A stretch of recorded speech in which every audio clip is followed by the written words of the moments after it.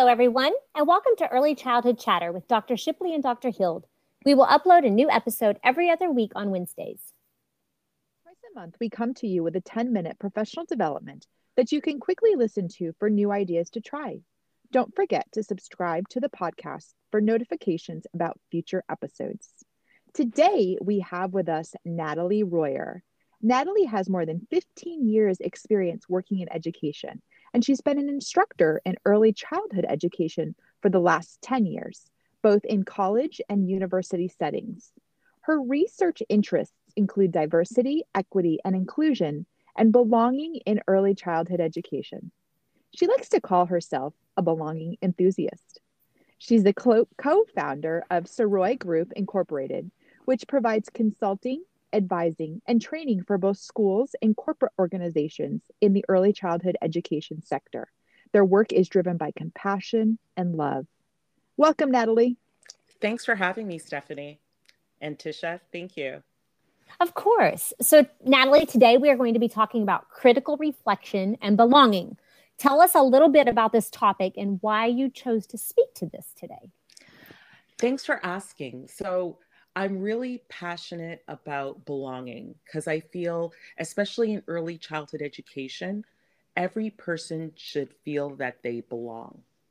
And when you think about where does that originate, it's really looking at ourselves as educators, questioning ourselves, analyzing our thoughts, our feelings, and then assessing them and how they can help us move forward in a good way. I think this is so important in our world today to obviously as a whole, but also just to start at the foundation, which is our youngest learners. Can you describe to us what the true meaning, the true essence of belonging is in early childhood education? So I really think the true essence of belonging in early childhood education, that when any child, family, or any community member shows up, they feel valued, acknowledged, and seen. Right? What do we do on a daily basis to make sure our children, their families, and extended community feel that they're being valued in your early childhood education center and environment? What are we doing on a daily basis?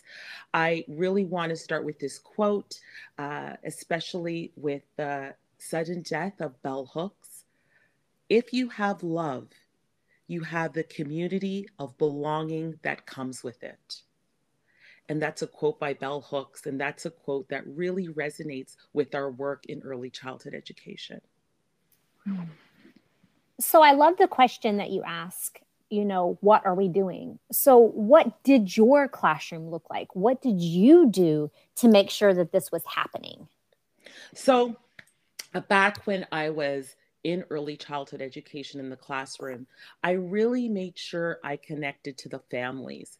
So I would ask them questions about the child's home, about who the child is, who are they, what were their pronouns. There's all these kind of questions, like who is the family coming in and who is really the child outside of our care, and what do they want from the environment. I really like to think children and families and community, they're the real data, right? What do they want from us as educators, and what can we do in the classroom on a daily basis? So really connecting with finding out a format that works. So it might not be something paper, it could be something digital if you're on a digital platform. Where in your classroom are families being able to put their expertise, right? We like to think about early childhood education as, we're the experts, but families are really the experts on their own children, and they should be included with their care. Yeah, I see what you're doing, and you're really building a community and culture of just, bringing people in, and I love it. So if I close my eyes as a listener, Help me visualize how teachers and administrators can actually put this to use in their environments. So when I think about admin and teachers alike, I think about the importance of reading. Mm-hmm. Even if, and you know what, we all don't have that time. Mm-hmm. And I acknowledge that it's so hard, but this is the beauty of what you both are doing.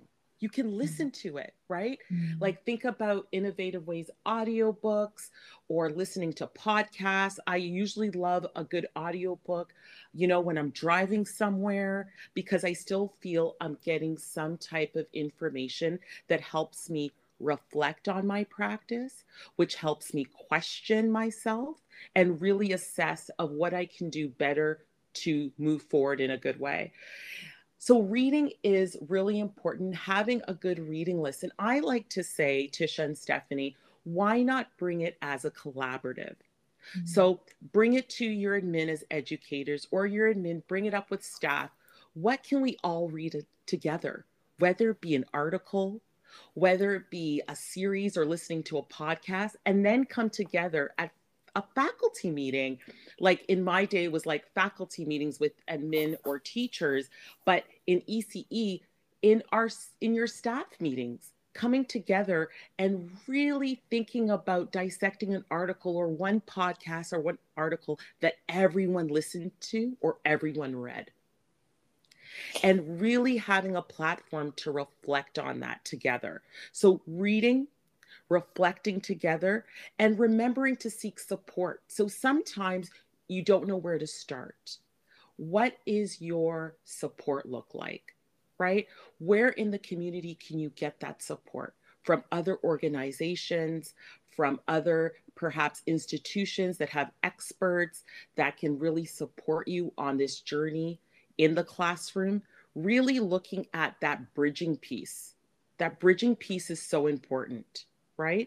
And I think that we don't realize that ECE is really creating those roots. And I like to see like the trunk as belonging and all the branches, whether it be, transformative, whether it be anti-bias, anti-racist, whatever it may be, really looking at belonging as the trunk and everything coming out of it, just like a tree. And really understanding building a relationship with one another. And people don't realize the importance of building a relationship with your colleagues and your peers in an EC center, right? Children, don't always listen to what you say, but they see what you do. And are you treating everyone collaboratively with that piece of belonging? And that really have to instill moving away from gossip, moving away from harmful words, moving away from judgment of families, judgment of others, and creating a sense of belonging among the leadership, among the educators, so you can be a real example for the children and families you serve. Natalie, I love what you're adding here, because I will tell you, from going from one elementary school to the next, in one elementary school, I felt like I belonged. I felt like I belonged with the families, with the administration, with the other teachers. And then I moved to another elementary school to teach a completely different grade. And it was a completely different community. And I think that starts with an administration. And I think that it's important for you to feel comfortable every day when you go to school. But why do you think that critical reflection and belonging is so important? Like, what have you seen? Because for me, I've seen when that isn't happening in EC centers, you have disgruntled staff. They're not being able to be the best versions of themselves. They're not able to be authentic. And it's simply, as in men talking to staff, knowing all your staff's name, right? I love this question. When you're at your staff meeting, or you're like, do you have one-on-ones with each staff member? And you know what to ask them, Stephanie and Tisha? What's on your mind? Mm-hmm. What's on your mind right now? Mm-hmm. This really illustrates you're invested in them. You're invested in them being there. You're invested in them contributing to the feeling of belonging. And at the essence, you respect them as value in the sense of basic humanity, on a sense of a human level.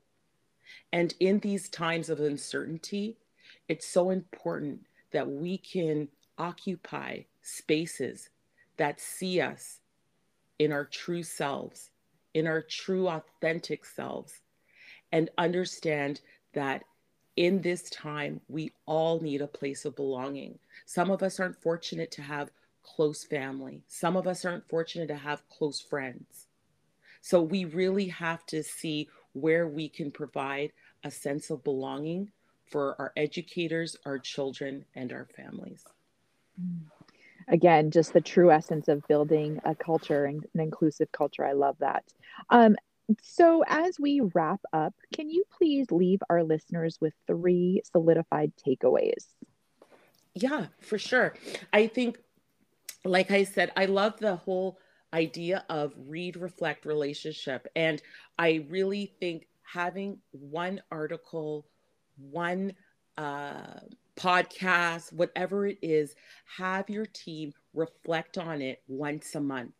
Have them think about their thoughts on it, whatever the topic may be. It might be, what we're doing in environment for the children. What are we doing as far as curriculum planning? What are we seeing? Whose voices aren't being heard in the classroom? What families you think are being overlooked, right? So really read an article, read your classroom, right? And this is, we take literally reading an article, or like read your room. What is your room telling you? What is your environment telling you about the children that occupy your room? And what can you bring to your admin and to your colleagues at that one meeting when you get together? Creating a platform for meaningful, brave conversations. It's so important in early childhood education. And then reflecting on yourself. And I love doing this personally. I do this at the end of the day, right? And just write down things that came up for me, things that made me question my assumptions, things that made me really evaluate, what would I do differently? Right? And this is a great piece when I do professional development. I do like a critical reflection template for my participants, really to have that kind of, like your bedtime story, but in a different way. And third, really thinking about how are you showing love in public? And this can be as simple as, when you come into work every day, think about, because our work is, I love that quote by Dr. Cornel West. Justice is what love looks like in public. And isn't our work always love in public? And how can you find ways that you can show love in public? And that might be, inviting a community member in from the neighboring community, really bridging people that look different from you, bridging with people that are in different socioeconomic status levels than you into the classroom, those ideas into your literacy, your materials. And so all children can realize that everyone is, and not everyone needs a sense of belonging, despite their religion, despite their ethnicity, despite their socioeconomic status. We all should be included in that circle of belonging. That is awesome. Thank you so much. So much to think about. This is what our listeners want. So thank you. As we leave, what is one challenge that you want to leave our listeners with to take back and do, or you want to challenge them for the rest of the year? What I want to challenge them with is thinking about, what do I need to do to be the best version of myself every day? What do I need to do to be the best version of myself every day? And to answer that question, it might be different for different people, but then you can really zero in of, you know what? I really get upset really fast when, a colleague says A, B, C, or D. Or, you know what? I really need to think about how to bring, you know, more manipulative materials into the classroom because, some of my children are feeling like they like real tactile things. Like you have to think about what is preventing you from being the best version of yourself every day.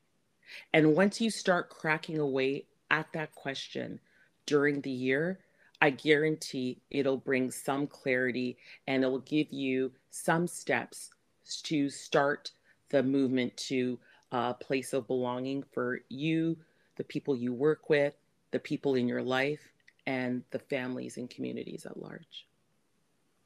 That's awesome. So you have given us so much context here and so many things to think about. I appreciate it so much. And I know our listeners will too. And thank you so much for being here today. And we hope to talk to you soon. Thank you so much. Thanks for having me.